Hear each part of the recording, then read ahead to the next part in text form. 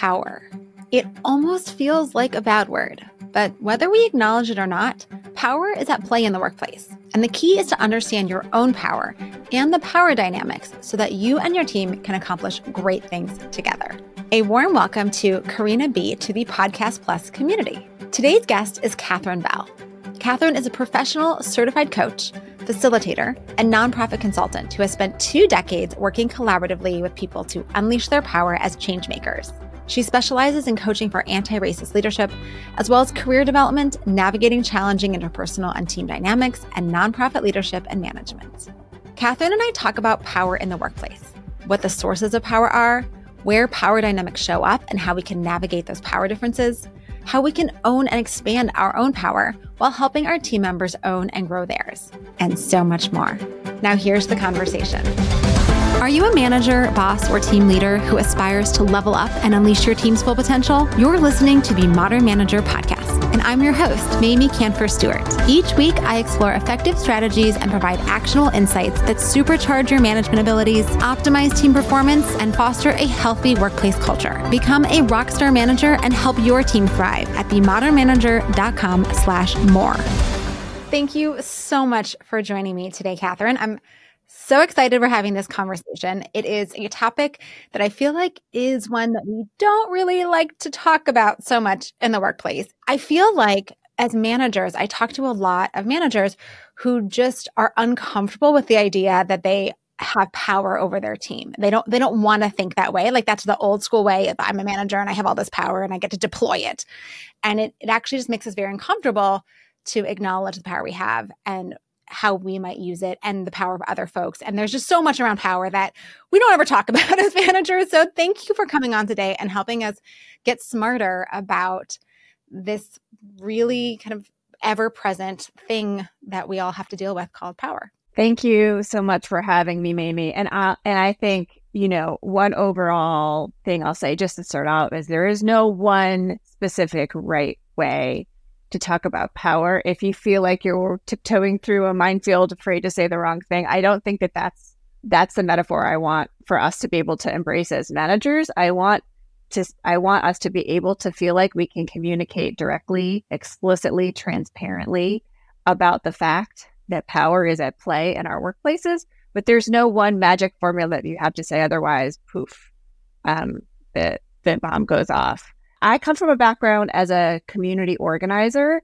who is inspired by the idea that there's lots of different ways to get power, to build power. And power can come from someone who has, let's say a lot of money or a really high status role. But power can also come from groups of people who are working in unison and towards a common goal. And from that, I've always been sort of approaching situations knowing, there's wanting to look out for how power is at play in any given situation.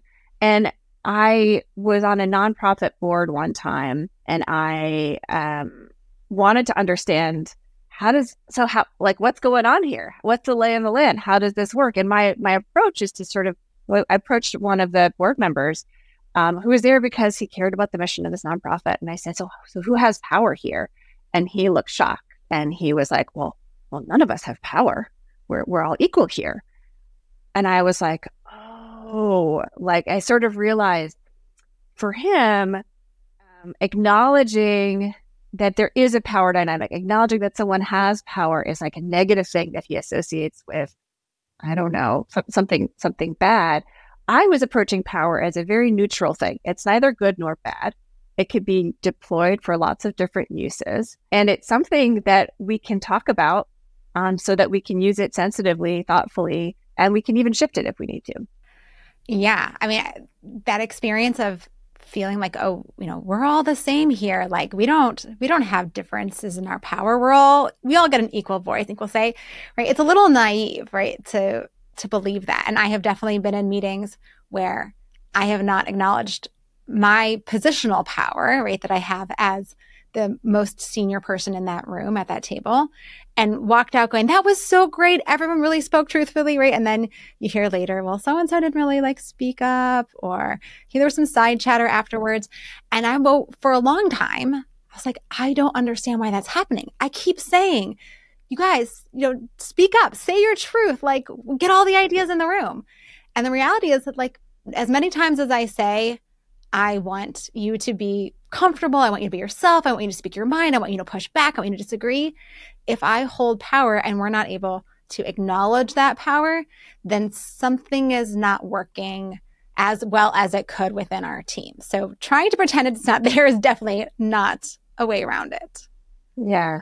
I was recently facilitating a conversation between a CEO and her deputy, her number two, to help support them through a challenging dynamic. And the idea was to have each of them have a chance to name what's working well in this dynamic in our working relationship and what's not working so well. Before we started, I had to start by saying, I felt like one way I could help address that challenge that you just named, Mamie, was to say, let's just be real. Let's name the elephant in the room.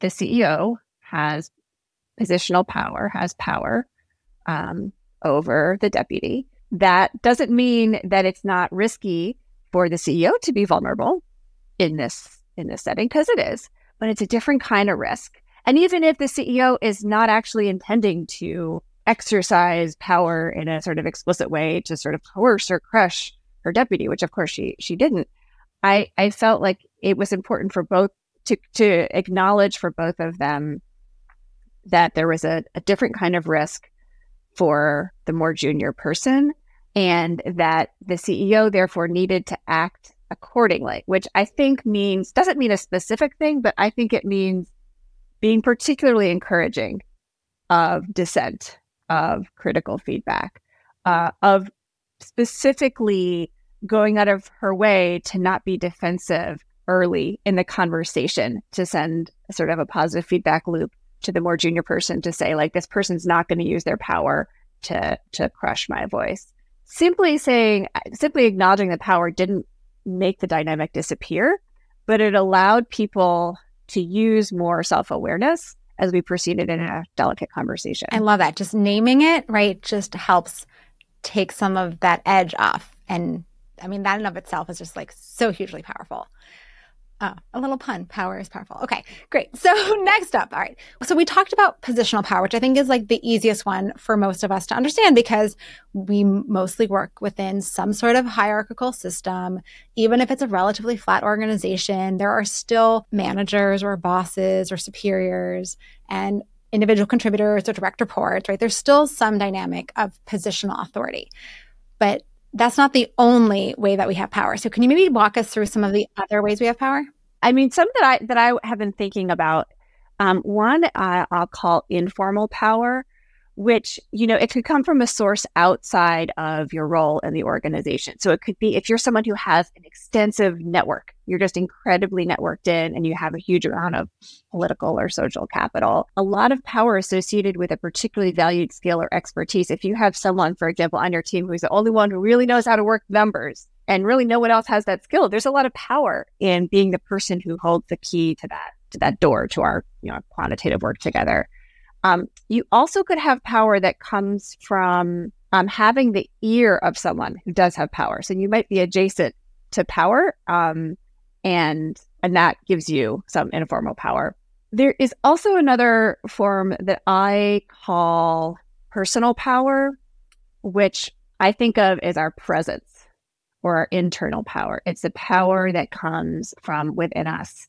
Sometimes you hear people encouraging their direct reports, their team to really step into their power or own their power. When we want to see our team step into leadership, to not just sort of be happy being assigned tasks, but really sort of step up and own a piece of work, we might be calling on them to really step into their personal power. That also might be something I think that comes up when we think about public speaking and public presence, where we want someone to shine.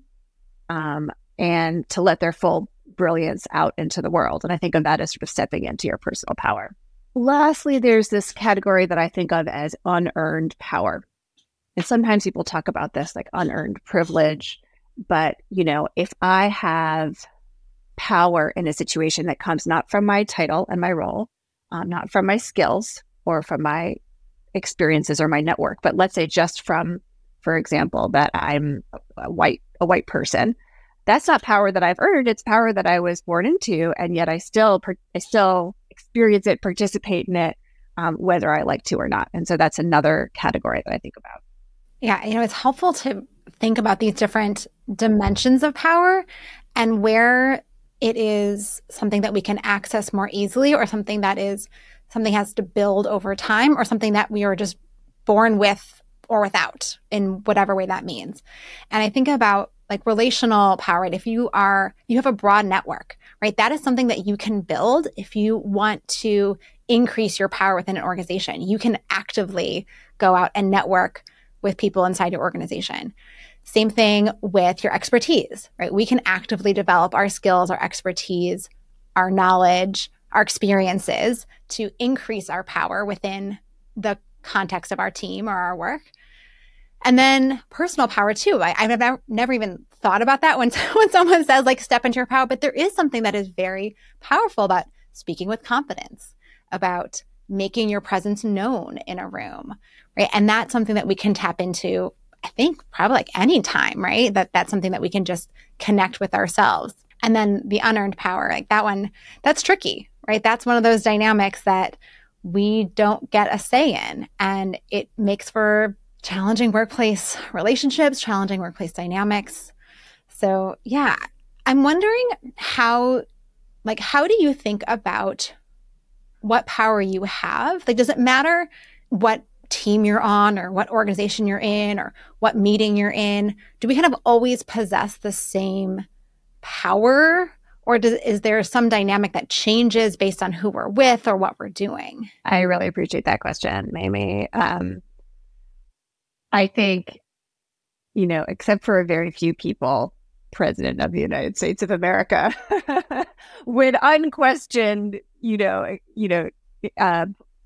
positional power, for most of us, power is really contextual. And I feel like there are certain kinds of power that are very true for me wherever I go in the United States, but that might change if I go to a different country, for example.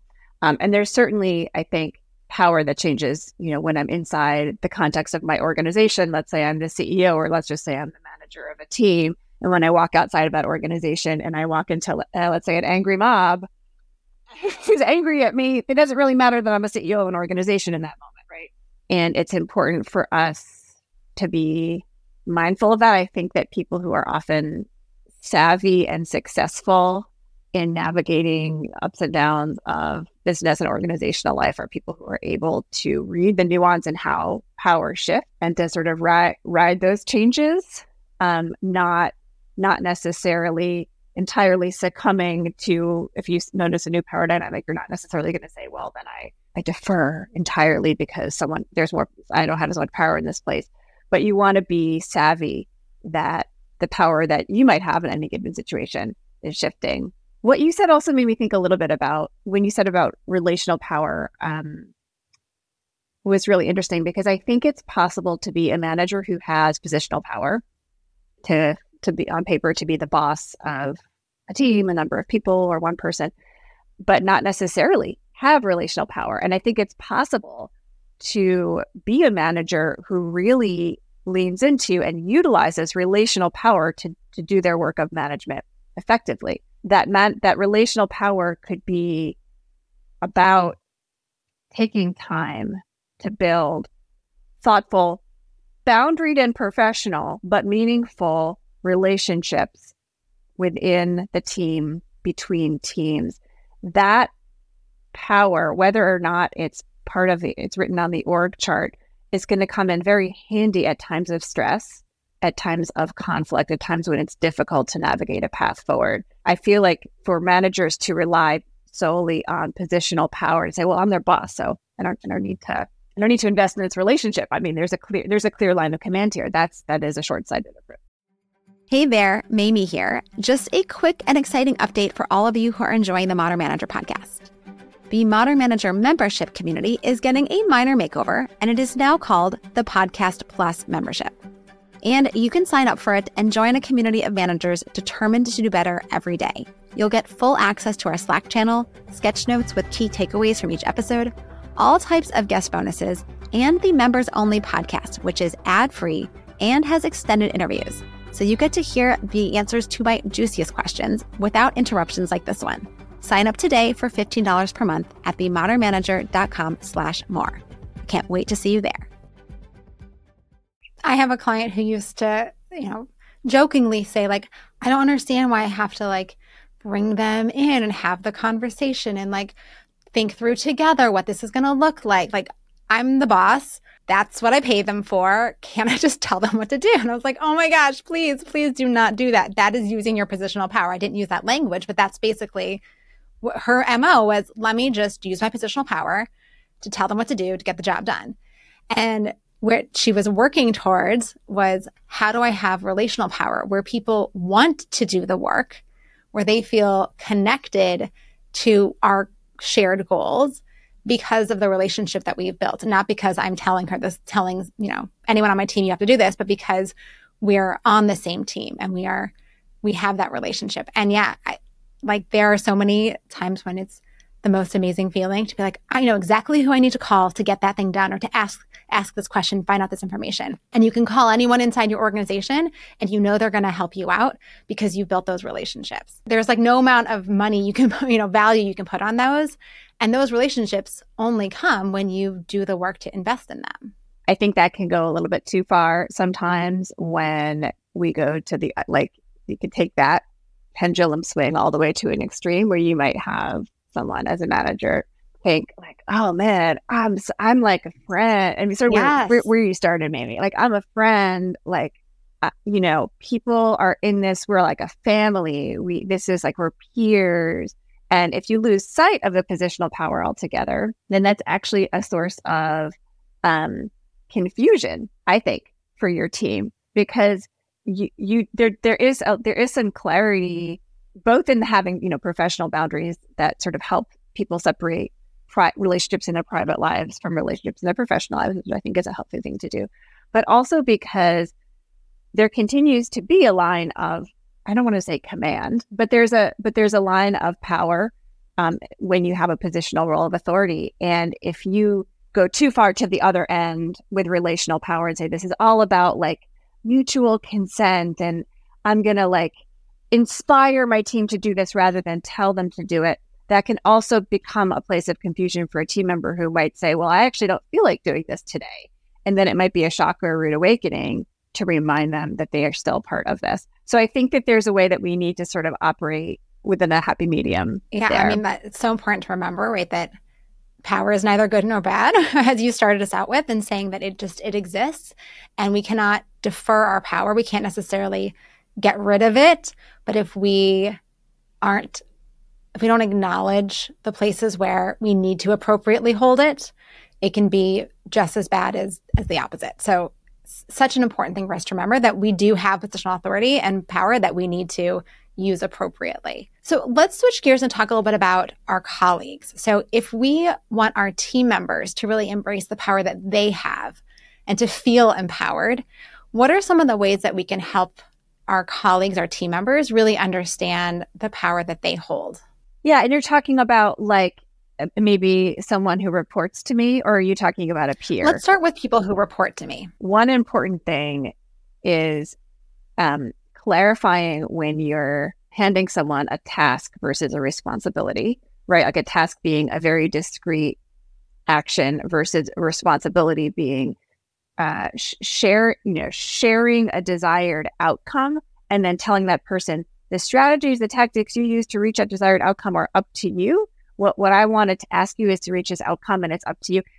And then if you're able to assign a responsibility and then really let go and allow that person to use their best strategy for achieving that outcome, that is, I think, an opportunity to let that person experience some of their own power. And depending on how you react to that, like that, the assigning is the first part. And then depending on how you react to that and how you close out the loop, how you check in with them in the middle of the process, how you look together at the outcome and decide, did this meet our shared expectations, what we could have done differently? As you think about what kind of not only autonomy and space you give that person, but also the kind of active support you give that person. That will help, I think, create a lived and experiential lesson that they have the power to figure out strategies for approaching goals and expectations that have been set by you. And it will give them confidence to do it all over again the next time. This reminds me of a model that I use with teams when we're talking about decision-making power and who has the right to generate ideas, who has the, quote, right to weigh in on a decision, who has the right to make the decision. And there's a model called the leadership continuum, and I'm forgetting who created this. I think it lays out like 12 different ways that a manager and their direct report can share power all the way from at one end, the manager holding all of it, through to the other where the employee has all of it. And when we delegate work or delegate a responsibility, one of the places I see people getting so stuck is around decision-making power. Because we can say, go use any kind of strategies you want. But except for I need to make the decision. I want to have the final say on what the budget is or which vendor we use or what the timeline is. And so getting really, really clear about where are we actually empowering the other person? What is the sandbox? What are the boundaries that we're setting for someone to really step into their power and make those decisions? And where are the places we say, actually, no, we still need to share some power here.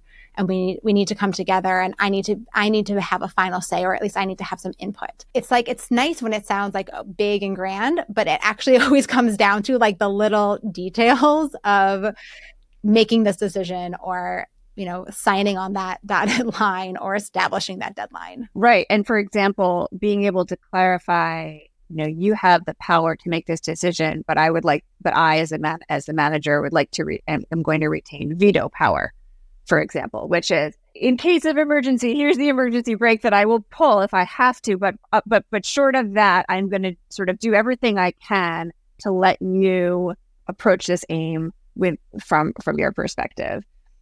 There's another thing I'm thinking about with the way power plays out for our team is also around psychological safety and thinking about how important it is for highly functional creative teams for there to be voicing of creative ideas, out of the box ideas, things that might be high risk but high reward, or dissent against a sort of groupthink or popular opinion. Being able to dissent, being able to offer a critical opinion or an outside of the box idea, I think we all know is really important for highly functioning teams and for succeeding in a huge range of activities. It can be really easy for team members early on to learn unintended lessons, like it's, I'm a subordinate here. It's not good for me to rock the boat. So I think that there's other things that we need to do to invite our team to step into their power by not just saying it's okay to have a dissenting opinion, it's okay to throw out an idea that's outside of the box. We have to actually demonstrate that it is not only safe but valued to do those things. And so when we're able to use either sort of model vulnerability ourselves as managers by doing those things, or when a team member does it, to sort of go out of our way to say, to lift that person up, to say this kind of vulnerability, this kind of risk taking, this kind of creativity is really valued here, even though it might not succeed. It's really important to, we have to go out of our way to lift that up. We can't assume that, like the example you gave me of sitting in a room and saying to everyone, tell me what you really think, and then feeling like no one really did it. We can't assume that people are actually going to feel empowered to do that unless we take some corrective steps. Meetings is my jam, so power plays out in meetings all the time. And two of my favorite techniques to do exactly what you're talking about, which is to try to reduce to increase the psychological safety and kind of reduce the risk that power is going to interfere with getting the best thinking in the room. The first, which many teams have already probably done, is to use anonymous input tools, right? There are all these great boards now online where you can go and you just become like an anonymous little icon and you can put your ideas onto the board and no one knows who they came from, right? And that is such a great way to reduce the risk that the personal risk that you're putting out by sharing something that's a dissenting idea or a crazy idea. The other, which I've only tried once, and I think it went really well, was we did a brainstorm session on Zoom, but we had everybody turn their cameras off. And so you couldn't see people's facial expressions after you spoke, which normally is like the whole opposite, right? The whole point is that we want to see how people react. We want to see their facial expressions. It's how we connect and get so much information from our body language.